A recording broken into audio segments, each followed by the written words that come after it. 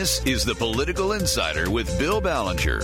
The Political Insider is your inside source on politics from the White House to the State House and all points in between.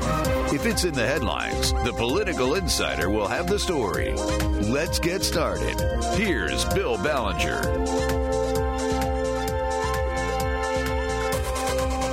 Welcome, weekend warriors of Michigan politics and government. Remember, last week when we started this program, we mentioned that Governor Gretchen Whitmer had said she was contemplating expanding her earlier executive order to mask up with something new to make people comply with it. Well, as we all know now, she did. Just before our last week's program went on the air around Michigan, she decreed that all businesses mandate that customers wear masks when entering the premises, or they will not be served or allowed to do business at that establishment. In other words, the business itself, let's say Kroger's, has no discretion as to whether to serve potential customers. The business must force the customer to act in accordance with the governor's wishes. Early this week, the governor extended her earlier state of emergency declaration for Michigan to August 11th. That is the overarching decree that gives her the ability to issue all her other proclamations. It is being contested in court by numerous parties, including the legislature, and the State Court of Appeals is scheduled to issue a decision on one such lawsuit next month. And the state Supreme Court will hear arguments on September 3rd on a demand by a federal judge that the state's highest court must weigh in on this matter. But you may also remember that I have said on this program several times, including last week, that the most decisive way to curb the governor's seemingly unfettered authority is not by depending on some court of law to make a determination, but to pursue what is known as a legislative initiative. That will take time, and it will be very difficult to do, and the clock may run out on any such effort before the end of the year. It will take a lot of money and effort to accomplish, to collect a minimum of 340,000 valid signatures on petitions within a 180-day period, which is less than the number of days between now and the end of 2020.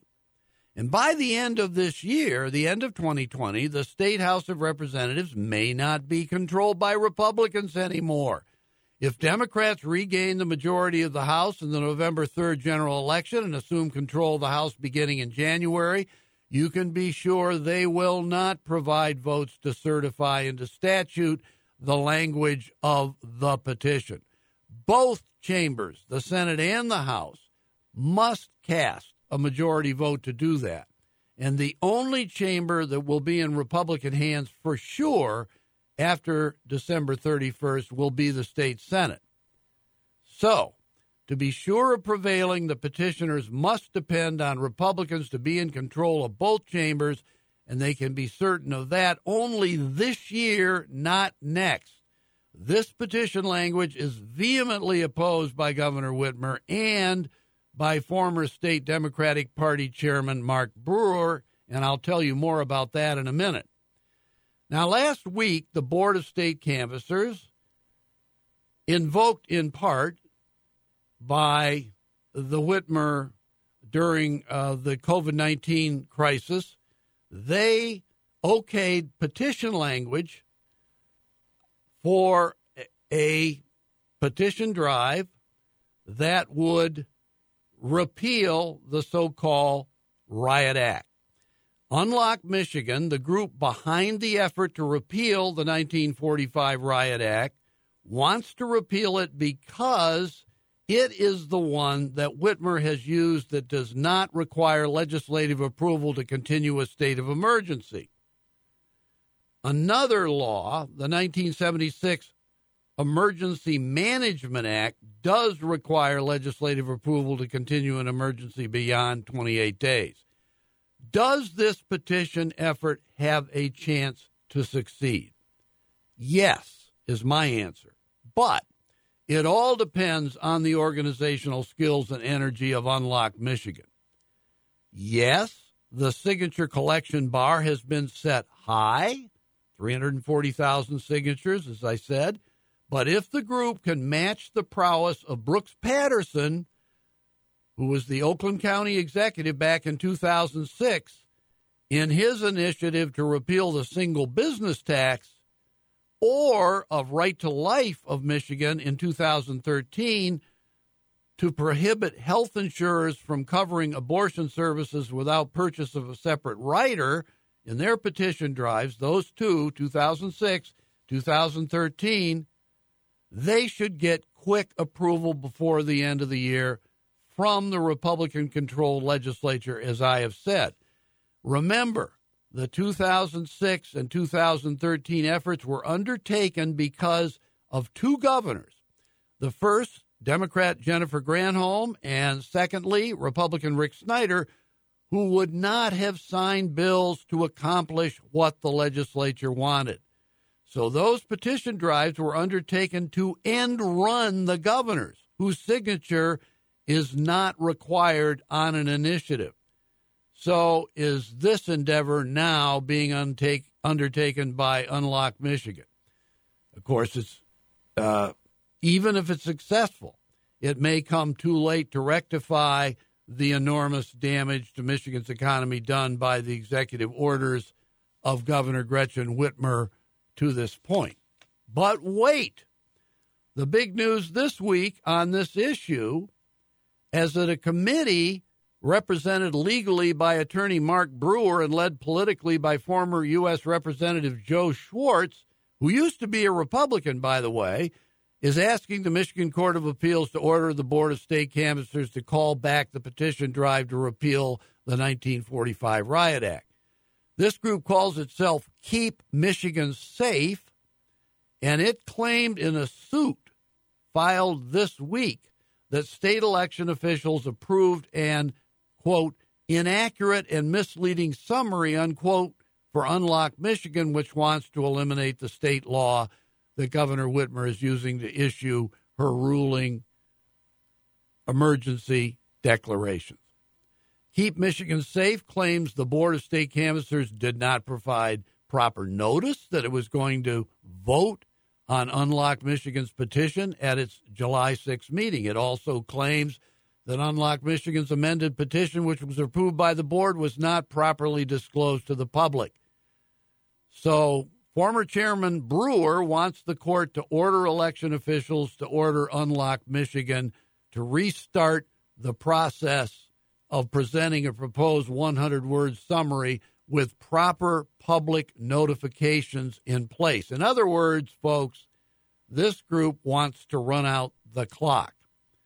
Now, Joe Schwartz, a former state senator and a physician by trade, said he represents a bipartisan coalition that, quote, understands the seriousness of pandemic and the need for the state's chief executive to act immediately and outside of partisan politics.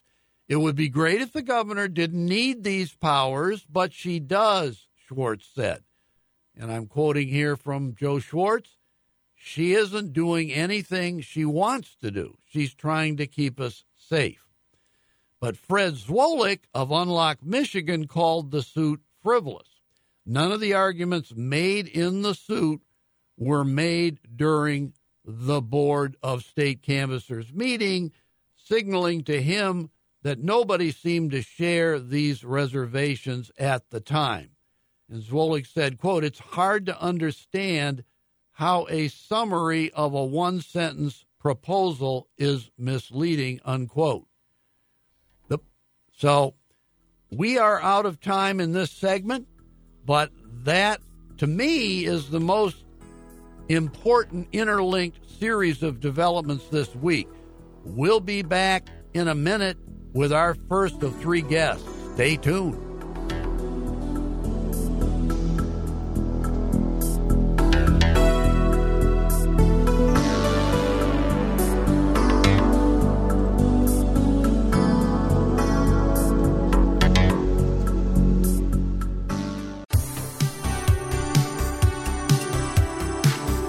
You're listening to the Political Insider with Bill Ballenger on MTN.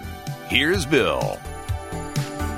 We have returned, and we are fortunate to have a very interesting guest on the other line with us. He is Representative James Hadsma of the 62nd House District in Calhoun County.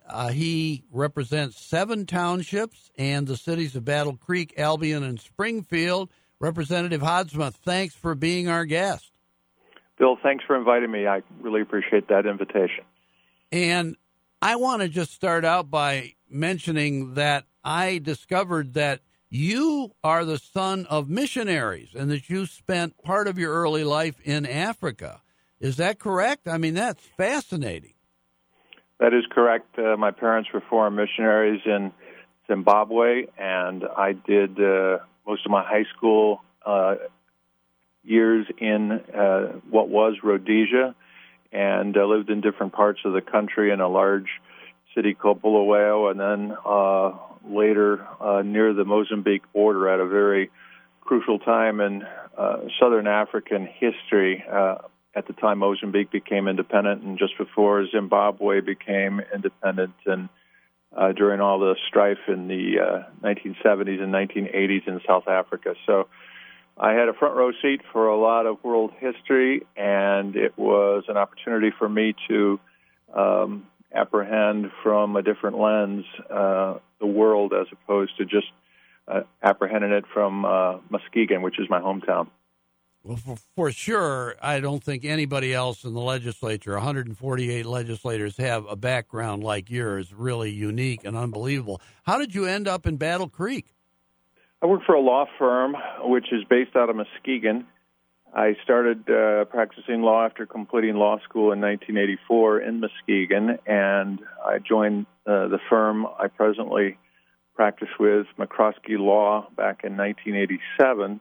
And we have then and now a Battle Creek satellite office, and an opportunity became available in 1994 once a law partner separated from our firm to join the Battle Creek location. So I came down here in 1994 to staff that office and still do. So I hadn't been in Battle Creek as a child or a young adult. I first came to Battle Creek when this law firm hired me in 1987, and it's become my hometown, my adopted hometown, and I think it's a wonderful city, and I'm very fortunate to have landed here.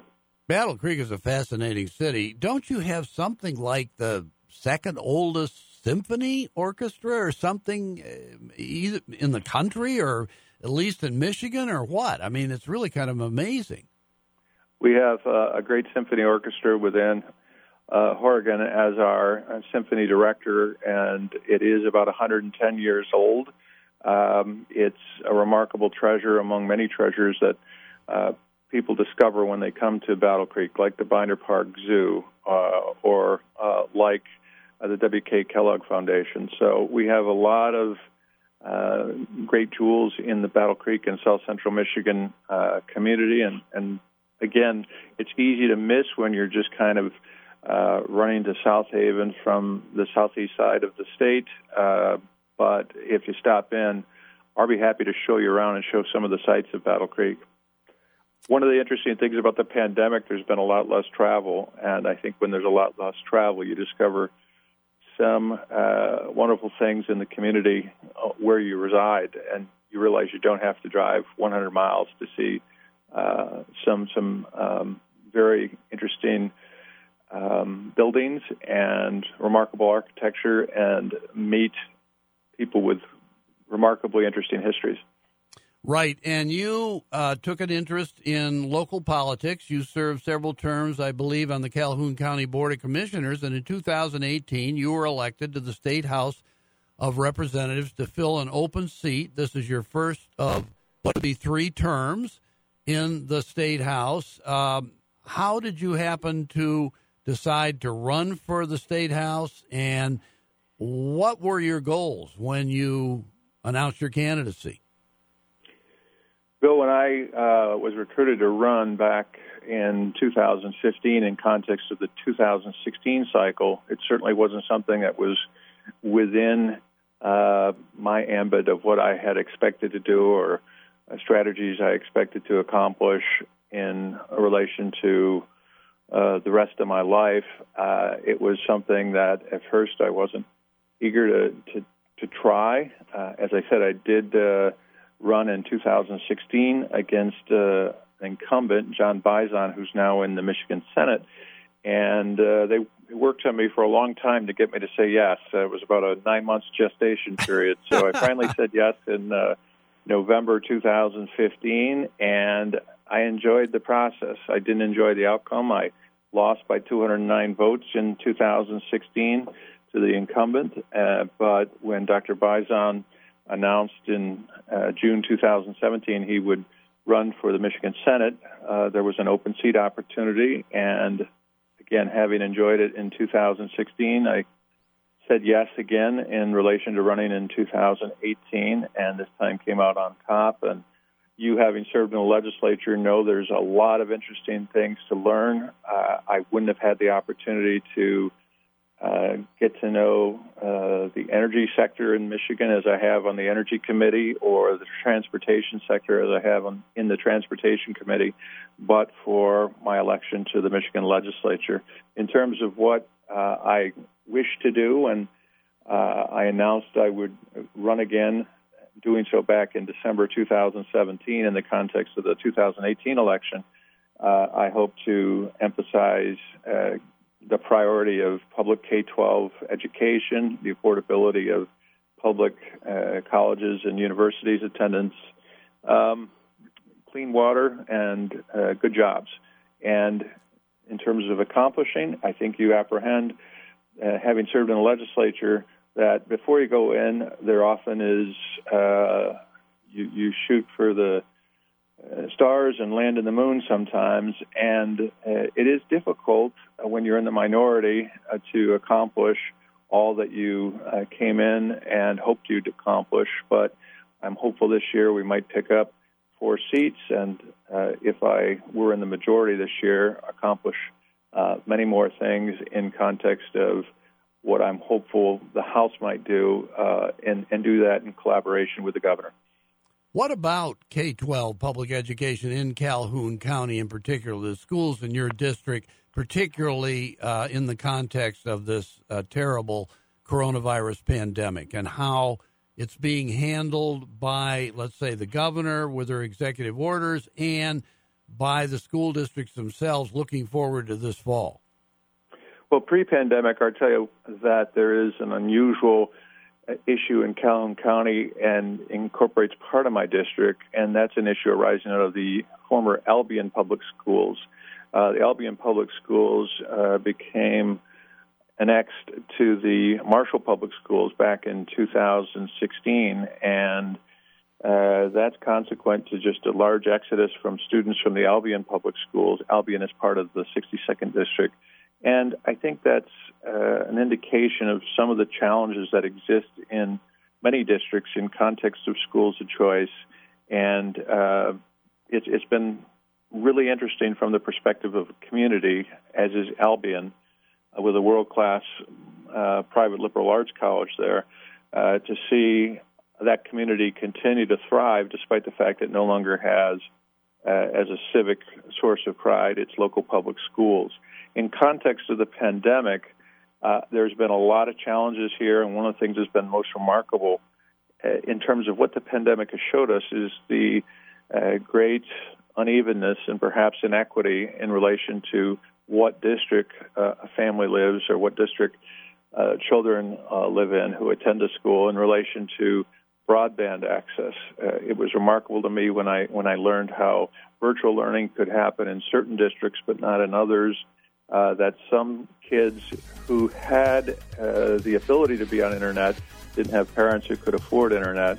And I think one of the most remarkable things I learned is that one of the districts in our intermediate school district had over 30% of its teachers not able to reach the internet from their residences because of rural broadband limitations. So I think one of the things going forward with a great deal of opaqueness in context of late August and who will be starting is how we're going to do education, how we're going to do it safely, if we're going to do it in person at all, if it's going to be done virtually, how can it be done equitably so that all kids across the intermediate school district, across our region, might be educated with some degree of similarity. Yeah, Representative, I wish we could go on longer. We barely scratched the surface, but you did a great overview of your district and its challenges. Thank you so much, Representative Jim Hadsma of Battle Creek. Bill, I really appreciate it. I look forward to having the opportunity to talk to you again in the future. We'll do it. We'll be back in a minute.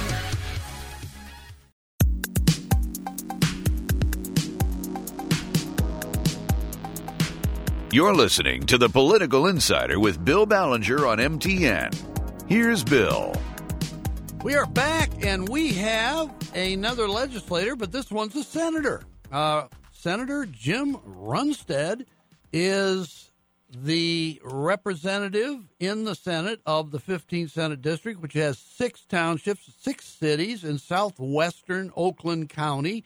He's a Republican from White Lake, and he is the prime sponsor of a resolution which, in many cases, people don't pay much attention to resolutions passed by the House and Senate because they don't seem to carry the weight and significance of bills. But in this case, this is a resolution that will go on the November 3rd general election ballot for all the voters in the state to vote on, and it would protect residents against unreasonable searches and seizures, clearly defining in the Michigan Constitution that electronic data and communications are property and are exempt from search and seizure without a warrant. So, Senator Runstad, thanks for being our guest, and we need a lot of explanation for you about this and how this came to be. Well, Bill, thank you for having me on, and it's been a lengthy process to get this on the ballot. It's one of the things I began working on in my first year when I was elected to the House of Representatives, and part of the concern I had was the departments, police officers and departments, particularly around the nation, that we're using some of the new technologies in ways that really, I would say, blatantly violate the Constitution.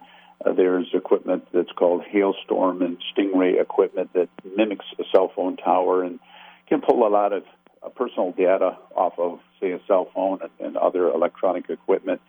And one article I was reading about a department, not here in Michigan, but in another state, that proudly said they had used it over 300 times without a warrant.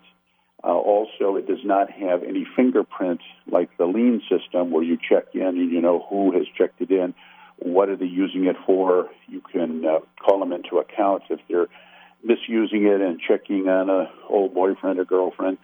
This stuff doesn't have that kind of fingerprint. So this new technologies that are being developed all the time have the ability to really intrude into our private lives, our private papers, if we want to describe it that way, and really have a much more negative impact than even when the Constitution was originally written. And in the Fourth Amendment, they said it requires a warrant to access your papers. And because it says papers, and now we're using a lot of electronics, there are a lot of departments that viewed your papers as just, made out of wood and it's actual paper, and anything short of that that's electronic, that the Fourth Amendment does not apply. So that being the case, I wanted to, I looked originally at statute, but it would have been much more difficult to get something through the legislature than if we can have the people actually vote on it. And so it's taken 2 years or 4 years I tried in the House and couldn't get it through. It got through the House unanimous, went to the Senate, but it couldn't get through the Senate. And then this term, thank goodness, came unanimous out of the Judiciary Committee in the Senate, went to the full vote of the Senate, bipartisan, unanimous out of the Senate, went over to the House, and there it had to be voted out on the Thursday before the in-district break. And if it wasn't done on that day, then there wouldn't have been the time to get it on the ballot. And I was very pleased that Lee Chatfield, the Speaker of the House, found out that it had to go through at that point. He had to put it up for a vote on the floor at that point, or it was going to be dead once again.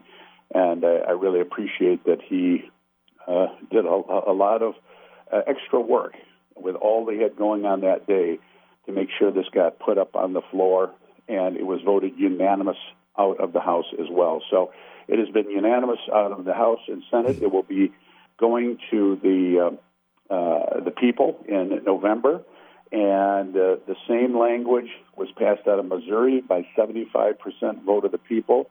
It was voted in New Hampshire by 82% vote of the people, and I believe it will exceed 80% vote of the people here in the state of Michigan in November.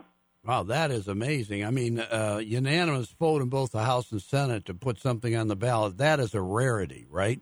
It is a very rare thing. In fact, I was asking political old-timers how long it's been since something has come out of the House and Senate and got on the ballot, and it's been quite a long time since that's happened. Well, it really is fascinating to me that you say it was actually easier, obviously, to get this through as a resolution to go on the ballot for the voters of Michigan to approve or disapprove than it was to get a bill passed. And for that matter, the ACLU, American Civil Liberties Union, they have pointed out in an article supporting the New Hampshire legislation that you just referred to that without protections explicitly enshrined in the state constitution, the right to electronic data privacy exists at the whims of state legislators, is the way they put it.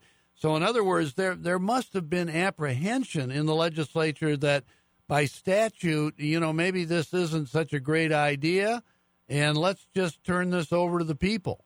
Yeah, it was one of these issues that you're describing it accurately. It's a surprise that you would think something would be much easier to get through in a regular statute. Right. You just pass it through committee and then pass it through than it would be to go to the vote of the people. But in a case like this, there were stakeholders that were battling me every step of the way back when I was in the House and then in the Senate, even on this, and it would have been much more so, I think, if I tried to do it in statute.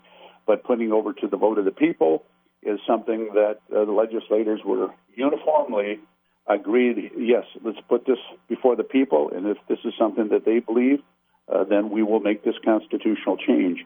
And I truly believe it will exceed 80% vote of the people, because people are getting awfully tired of what we're seeing with a lack of privacy. I would like to go even further and try to get some of these companies that grab all of our data and share all of our data, and we don't have any clue of what's going on to make a difference there. But this is certainly a vast improvement over what we have with so many authorities and departments being able to arbitrarily make rules that each new technology they can misuse until they're called to account, and you have an ongoing number of years before it gets adjudicated, as has happened at the Supreme Court. These cases have made their way up, and the Supreme Court says, well, you can't use that particular technology without a warrant.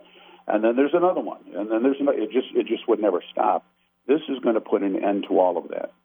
Senator, we've had some years, you remember them back in 2012, there were 6 proposals on the ballot in November, and just 2 years ago, there were 3.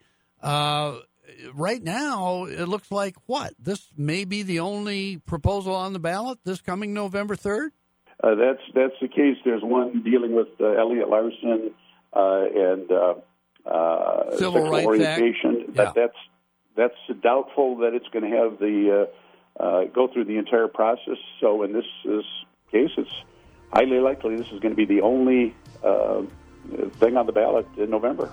Wow. Well, you've given a great explanation of what it's all about. Congratulations to you for seeing this through. And obviously, this isn't something you just thought of at the last minute this year. You've been working on this, and you got it done. So congratulations, Senator Jim Runestad of the 15th Senate District in Oakland County.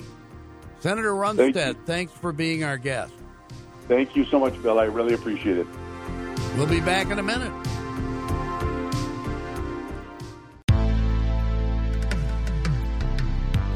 This is MTN, and you're listening to the Political Insider with Bill Ballenger. Here's Bill.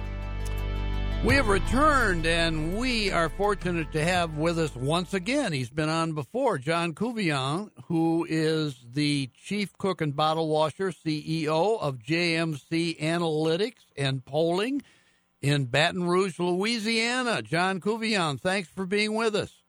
Good morning, and thanks for having me on your show.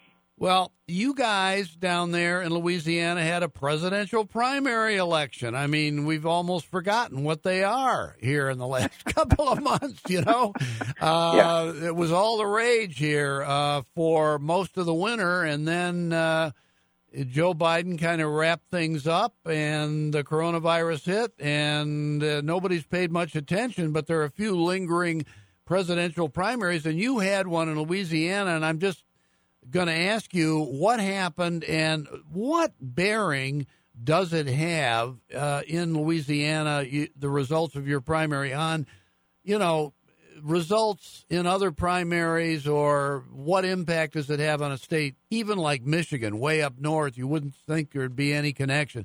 Is there anything that could be read into what happened in the Louisiana presidential primary?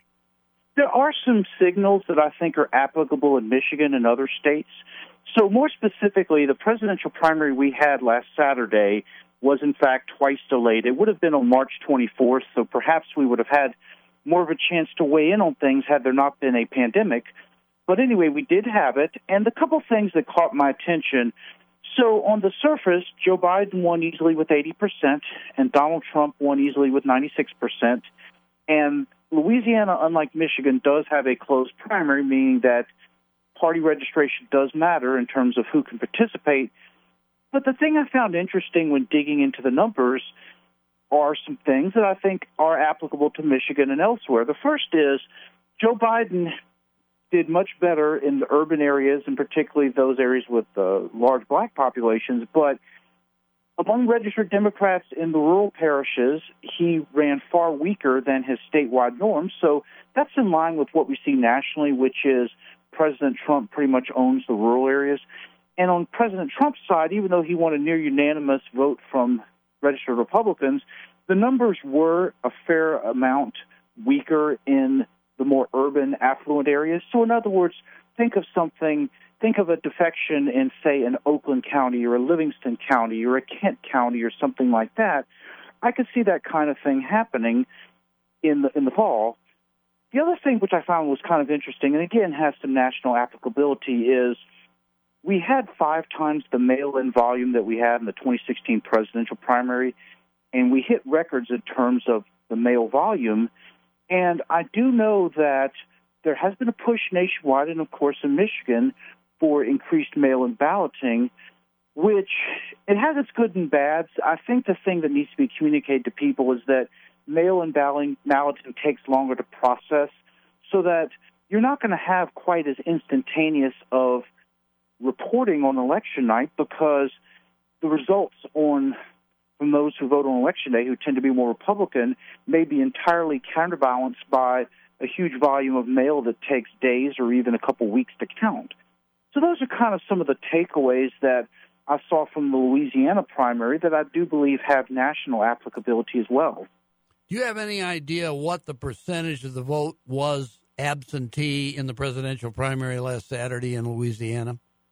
So here in Louisiana, 39% voted before Election Day, and this is compared to the 15% who voted before Election Day in the 2016 presidential primary. So, in other words, mail-in voting was about 30%. In-person early voting was about 30% higher, and absentee/mail-in voting was 5 times what it was in the 2016 primary. So it was a game changer for us, since we have both in-person and absentee voting here in Louisiana, but we're not as big on it as states like Georgia or North Carolina or some western states are. Do you think this trend is going to continue right on into November, the general election? Do you think the percentage of mail-in voting will be as high or higher at that time than it was in the presidential primary you just had? Absolutely, because I think that there's 2 things to consider here. The first is that given the resurgence in the pandemic in multiple places, I think it's going to take that much longer for people to feel confident being out in public for an extended period of time than they were before. And the other thing regarding the extent of mail-in voting is some of it's dependent on how permissive the states are. So, of course, Michigan, where there's been more of a push for absentee voting, as opposed to some states where they have very strict rules as to who can absentee vote. But in general, I do believe you're going to have many more people opting to vote by mail than before. And the funny thing, Bill, is the trend in general nationally was for in-person voting, early voting, and then all of a sudden the pandemic came along, and it's almost like mail-in voting kind of got a new lease on life. Absolutely, yes. Well, John Couvion, let me ask you, going forward, what is the timetable? I mean, I'm so confused right now. I don't know when the Democrats nationally are meeting. I don't know when the Republicans are meeting. I mean, there was something that came out just this week from the Republicans about they're not going to be able to handle things at their convention in Jacksonville as opposed to Charlotte, North Carolina, where they were originally scheduled, the way they want to. I mean, how do you see things unfolding here at the national conventions in the next couple of months? So basically what you're having happening, so the Democrats are having their quote-unquote convention from August 17th to the 20th. The Republicans are having it about the same time, and in their case, it's going to be the 24th to the 27th. Now, the thing to keep in mind here is you have a couple other external factors affecting the convention. And the second thing is going to be that given that the Democrats have a different attitude about the pandemic than the Republicans do, the Democrats have pretty much decided it's going to be almost entirely virtual, where, many congressmen and party delegates are skipping attending. In the Republicans' case, the current version I've read is that for the first 3 of the 4 nights of the convention, only delegates can attend. Then, of course, guest and spouse and all that can attend on the night that President Trump gets renominated. So it's going to be a different type of convention than what we've seen in the past on both sides. Well, now, for the Republicans, these 3 or 4 nights, is this all in Jacksonville? What happened to Charlotte? Is there anything left in Charlotte anymore? I think they're doing some pro forma work, but in terms of my understanding what is going to be televised, that's really Jacksonville. In other words, there's some things that the party leadership may be voting on in Charlotte, but because they're under much stricter coronavirus rules than Florida is, minimal activity is going to occur in Charlotte. What the Democrats are in Milwaukee, right? But Correct. You say it's going to be virtually virtual. Yes. So if it's virtually virtual, what are people nationally going to see from Milwaukee? I mean, anything that they'll just be told, okay, this is Milwaukee, but otherwise nobody would really be able to identify the city that they're holding the convention in with all these speakers speaking remotely, or what? Well, the interesting thing about that is given that you're having not only a change in the way the conventions are being conducted, but I think that there also has been declining interest over time in these conventions. So I'm even wondering to what extent they will get full coverage other than perhaps, say, the keynote speech or Biden's acceptance speech or President Trump's acceptance speech. In other words, gavel-to-gavel coverage is one of those things that's fading away. Yeah, it was actually thought to be in some trouble as a future event, even before this year and coronavirus. People were saying, conventions are an anachronism. They're passé. There's no reason we should be covering them and focusing attention on them the way we do. They're not like the good old days a century ago or 2 centuries ago. And this has really speeded everything up, hasn't it? It's the last time I really remember that both parties had an active convention was way back in 1980, where you actually had a question about whether both candidates could win on the first ballot. But since then, there's been a lot less suspense. I mean, you occasionally have flare-ups such as speeches that are given that are controversial, but by and large, they don't quite have the excitement they once did. Yeah, interestingly, you mentioned 1980. That was the one national convention held by the Republicans, by the way, in Michigan, in Detroit. That was when Ronald Reagan was nominated, and I remember that convention well, and you're right. There was some mystery about whether he'd win on the first ballot and who his running mate was going to be and so forth. So those were the days when you had a little drama involved in these conventions. And you had the Gerald Ford drama because that was... For a few days, you had a legitimate question as to whether you could have, 2 quote-unquote co-presidents on the ticket. I was going to mention that. And, of course, Gerald Ford is the son of Michigan, a native Michigander, and had been the president. And the idea of a co-presidency was floated. But I think finally Ronald Reagan decided, you know what, I think I can do it all by myself. Yeah. So how do you see things overall unfolding here in the next month or so? 3 months up to November.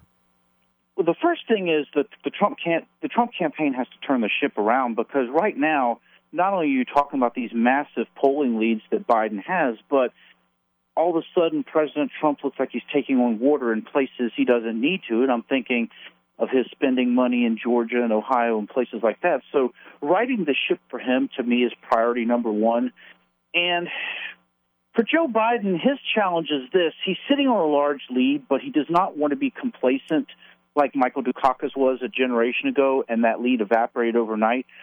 Because even though Joe Biden right now looks like the perfect antidote to Donald Trump, he has not really been tested yet. In other words, obviously he has to appear at the debates, and then people are going to start to scrutinize his record like they would any challenger. Yeah, absolutely. Let me ask you, do you think the presidential debates will actually be held? There's some speculation they might be scrubbed. Well, even if it weren't quote-unquote held, I could see it being held kind of in a virtual setting where perhaps the two of them are in a Zoom or a Skype type of format. Yeah.